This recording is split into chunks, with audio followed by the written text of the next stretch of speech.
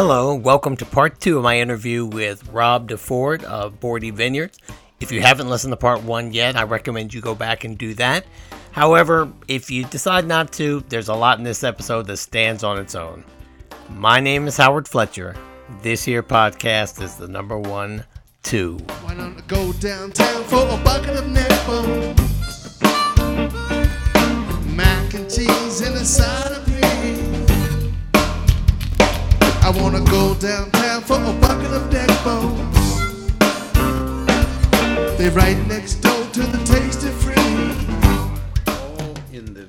In the quest of finding that compatibility between the big factors, the soil, the climate, and the wine. And you really have to give the variety about 10 years before you can make a decision on how it's working out. Yeah, well, I was really struck when I was here last week that the spectrum, the range of wines that you produce. I mean, if somebody likes wine, I think it'd be very difficult to come here and not find a wine that you would enjoy drinking. Right. Whether you like dry, white, or a sweeter dessert type of wine, or reds, or blends, anything. You really have a great mix. Well, we produce for this region quite a bit of wine. Mm-hmm. I think our production right now is 37 or 38,000 cases of wine, mm-hmm. and you'll find that's on the high side for a regional winery, and that growth has been sort of organic over the years. We have listened to our customers. We've felt that if someone comes and they don't find what they want, we should ask ourselves, well, why was that? Is there something that are we too inwardly focused and not listening to the people we want to really, at the end of the day, serve and please, which is the wine drinkers of this region? Mm-hmm. Now, having said that, wine drinkers are dynamic too. And their tastes, we're seeing the public taste changing. The public taste is swinging more and more towards drier wines. And I think that over time, you're going to see our portfolio shift more and more in that direction. Huh. And that is exciting because that's kind of where our internal tastes lie. Mm-hmm. And our wine portfolio is divided into 3 families, and the landmark wines represent the reach for the highest quality that we can possibly make. And they're I will say readily, they're expensive mm-hmm. by most people's standards. Mm-hmm. I don't think they're expensive considering what it takes to make them. Right. But they're expensive in light of the wine market and the perception mm-hmm. of people for local wines. Mm-hmm. Then we have a mid-range offering called Icon, and those wines are the ones that are found in most of the stores, and we're represented in over 800 stores and a couple of hundred restaurants. And those wines are designed to produce quality and value and compete with wines from anywhere in the world. And then lastly, we make a line of wines called Sweetland, mm-hmm. which are fruit-based other than grapes and are for the sweeter audience. Mm-hmm.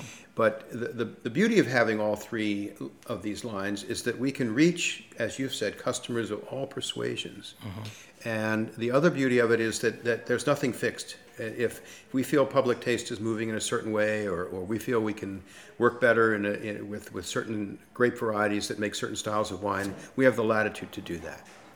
Well, one thing I was noticing, and you pointed out also when we were looking at your facilities back where you actually make the wine. Yeah. You've learned, your 33 years of experience shows because you've learned how to be quite nimble. Yeah. And not get locked in, which I really admire because that's I like people who are strategic thinkers. And you've learned, it seems, not to, get in a rut or put yourself in a position where it would be very difficult to move with the market. It's such an interesting business because it looks like when you drive in the driveway of this winery or many others, everything is so peaceful.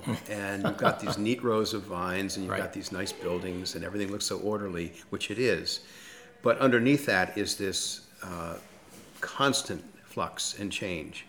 And being nimble that's a good word you use because mm-hmm. that's really what's at the heart of, I think, evolving in a company is that you have to constantly question what you're doing and asking whether there is another rung in the ladder that I can climb towards making better and better wine.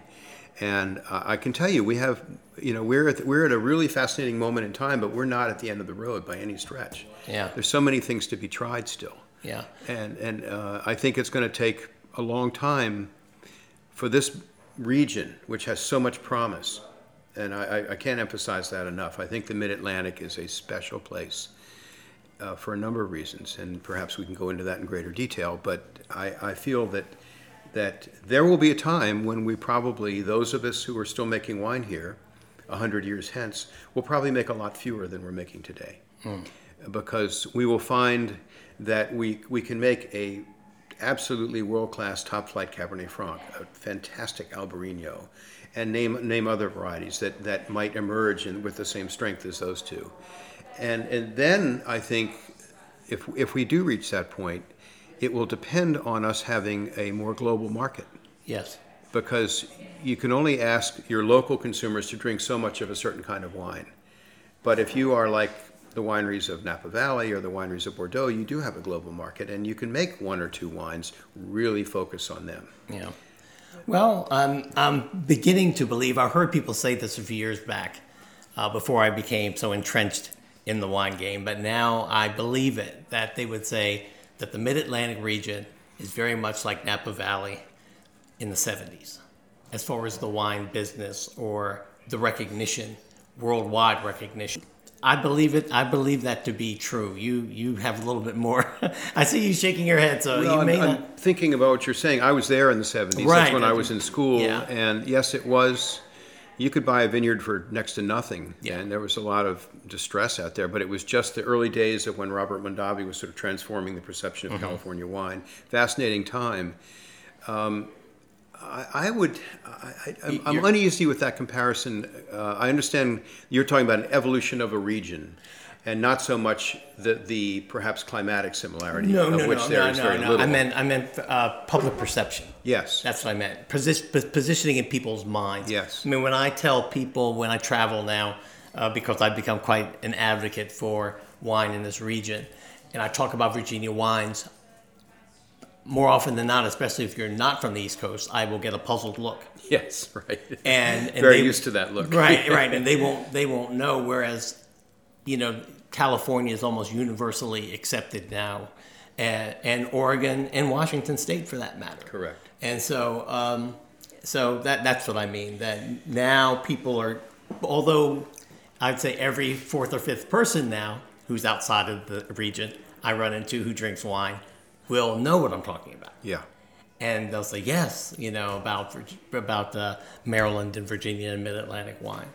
So. I think this region will emerge as a recognized great region once the legacy of our learning curve has fallen further into the slipstream of the past, and we begin to hit our stride on certain strong suits. And this doesn't say that experimentation ceases, but the regions you've named, and I could name others, are usually known for certain types of wines. Yes. And that is practically universal. And I don't think the Mid-Atlantic is yet known for certain types of wine. And that's what I was alluding to earlier, is that over time, I think we will become better known for the wines that we do best. And it would be shortchanging the future to focus too much right now on just a few varieties, because there are other varieties out there to be experimented with. Right. And we're doing that, and it's exciting work. Focus is the sort of antithesis of that. Then you said, I've tried these things. I'm gonna just limit myself to these, let's say 5 varieties or whatever. We're not there yet. But what is wonderful about this region are the big metrics of this region. It's our location, it's our geography, it's the soils we have, it's our the fact, many would consider it a detriment. I consider it an asset, is that rainfall comes out of the sky for free. That's actually a wonderful gift. We have many assets going for us, and what I love about the Mid-Atlantic, and by that I mean really southern PA, all of a good part of central Maryland and northern Virginia. That's I don't think that political boundaries mean a thing. I think it's a fascinating and highly promising region for the future. Well, let's talk about, and I'm almost finished, about something that actually is the fruits of your labor at the courthouse. And that is the wine business has evolved now, or owning a winery, into having events and being a venue for weddings and that type of thing. Yeah. How much of your business is that, and how do you grow that? Well, we actually are dialing it back a little bit because we have found that it's a distraction. But having said that, it's also enormously important for promotional reasons. We don't have an advertising budget per se. We don't have the money to advertise in the conventional sense. So word of mouth is our most powerful advertising tool. And we hold events here because, A, we really like the fun side of wine. We think that wine is at the service of people. We enjoy the festive, the celebration. We enjoy the social side of wine. And we really think that wine is life. Wine gives life. Wine is part of loving and enjoying being alive. So we are a serious company that likes to have fun. So part of that spirit is what animates our events, is what gives them the spirit they have. But what we have done on the other side is we have actually shrunk the events so that the people who are here have better service, a better experience. And we've done it because nowadays we can sell out. And we can do that because of the way that tickets are sold nowadays. It used to be that we had no idea how many people were coming. And we don't do weddings anymore. We stopped them, I'm going to say 6 or 8 years ago. Wow. We're not in the wedding business. That's a separate business. Yeah. We're also not a brewery. We're not a distillery. We are a winery, 100% one business. And we think there's so much to be done in that space that we just really want to focus on that and not be distracted. Well, that's good. I mean, that's one reason why I believe, besides your hard work, that your wines are so good. Because that's your raison d'etre. You understand that's what you want to do. Yeah, that's the core of what we do, and we honor that. I sometimes feel like being a winemaker is you're a steward of a legacy. Winemaking is so ancient, and there's you have to understand we're just a tiny speck in this huge tradition, but upholding the tradition with great respect and love and enthusiasm is really at the core. And I'll add one more thing. I mentioned it earlier, but a certain humility to constantly learn and acknowledge that knowledge can come from strange places. You have to constantly be open and ready to learn from many different sources. Okay, in the last part of this of my section, I'm going to call Last Call, where I get to learn a little bit about the winemaker and what you do.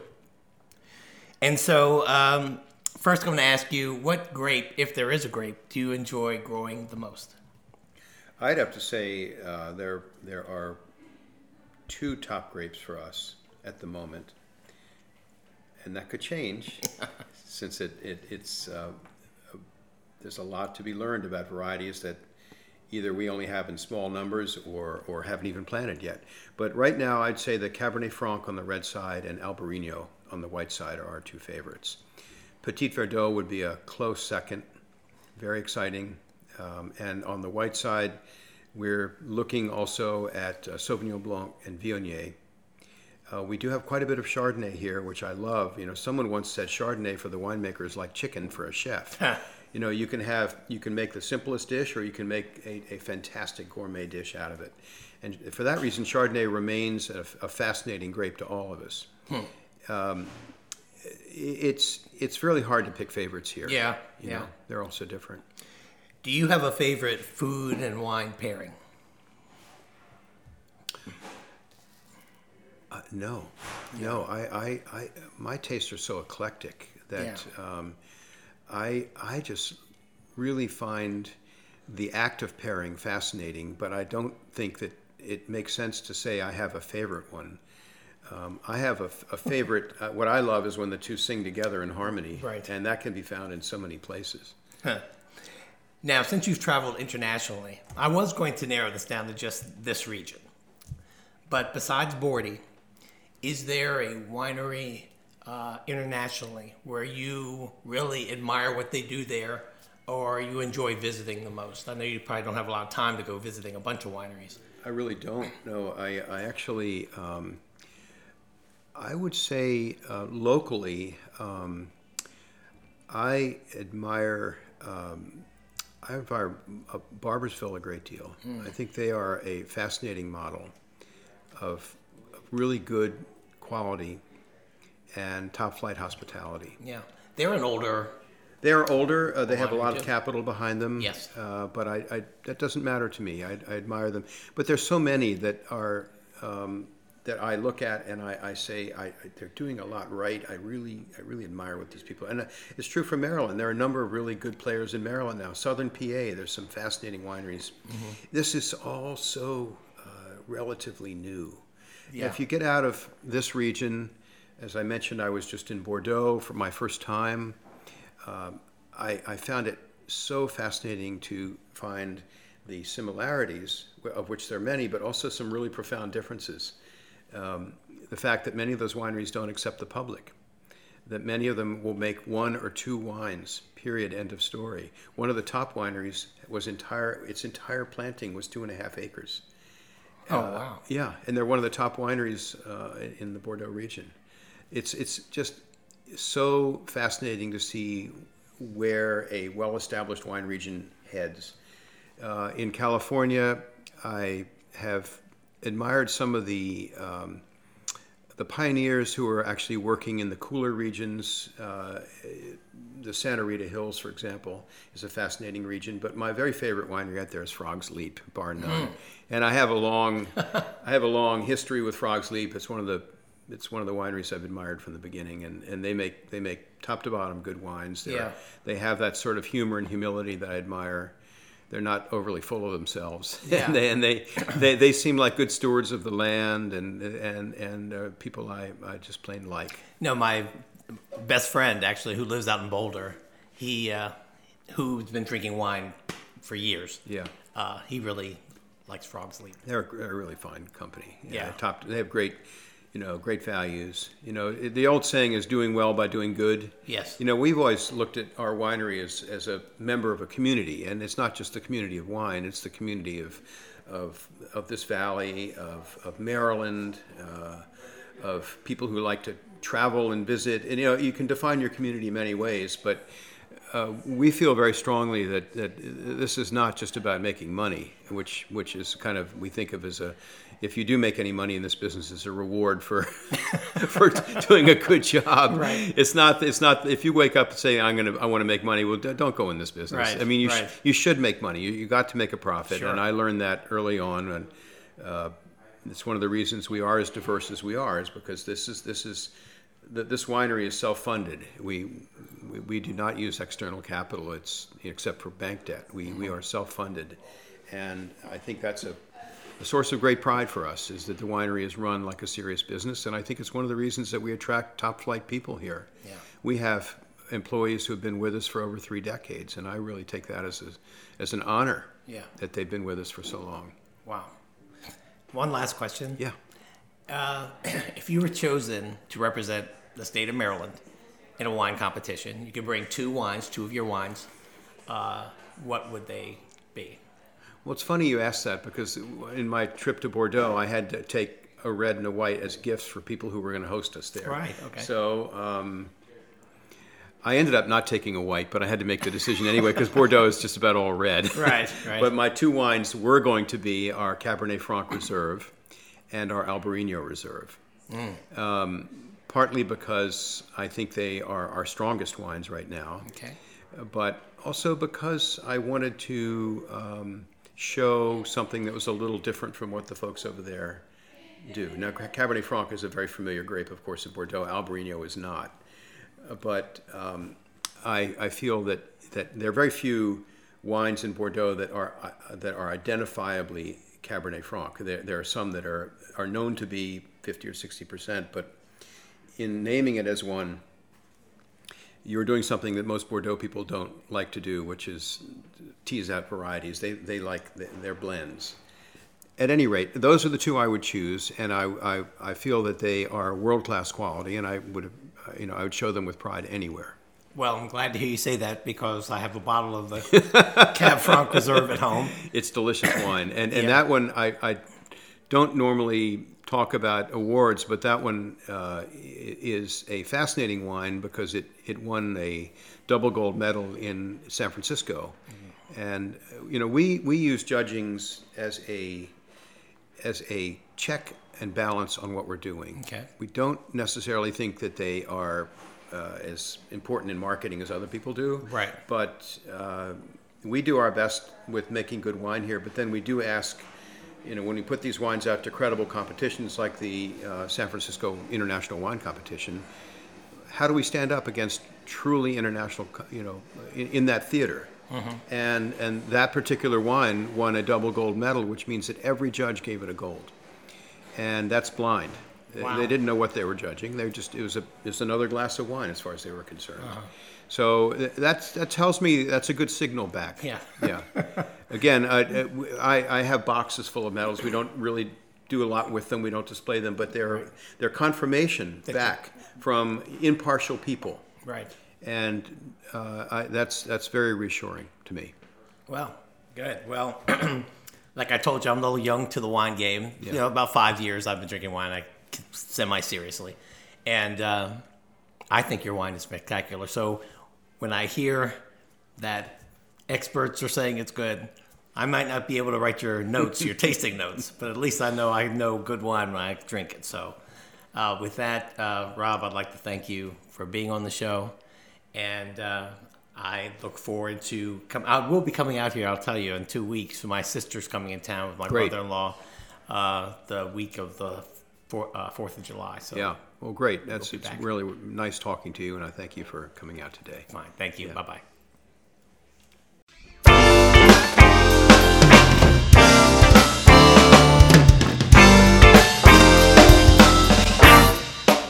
And that's the end of part 2.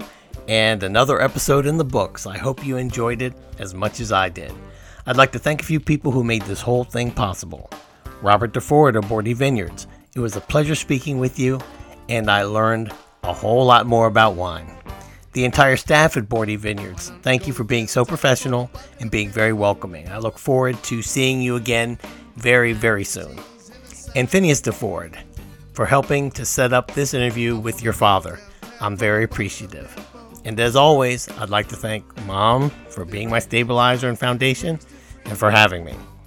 Joan Zimmerman, the notorious JMZ, thank you for your companionship, trust, and creative support. Rob tells me they make a mean Petit Verdot, so Bordy's waiting there for you too. And Jack, you're the best pug a guy could ever want. Our theme music, Tasty Freeze, and all the music in the episode was supplied by Cadillac Grip.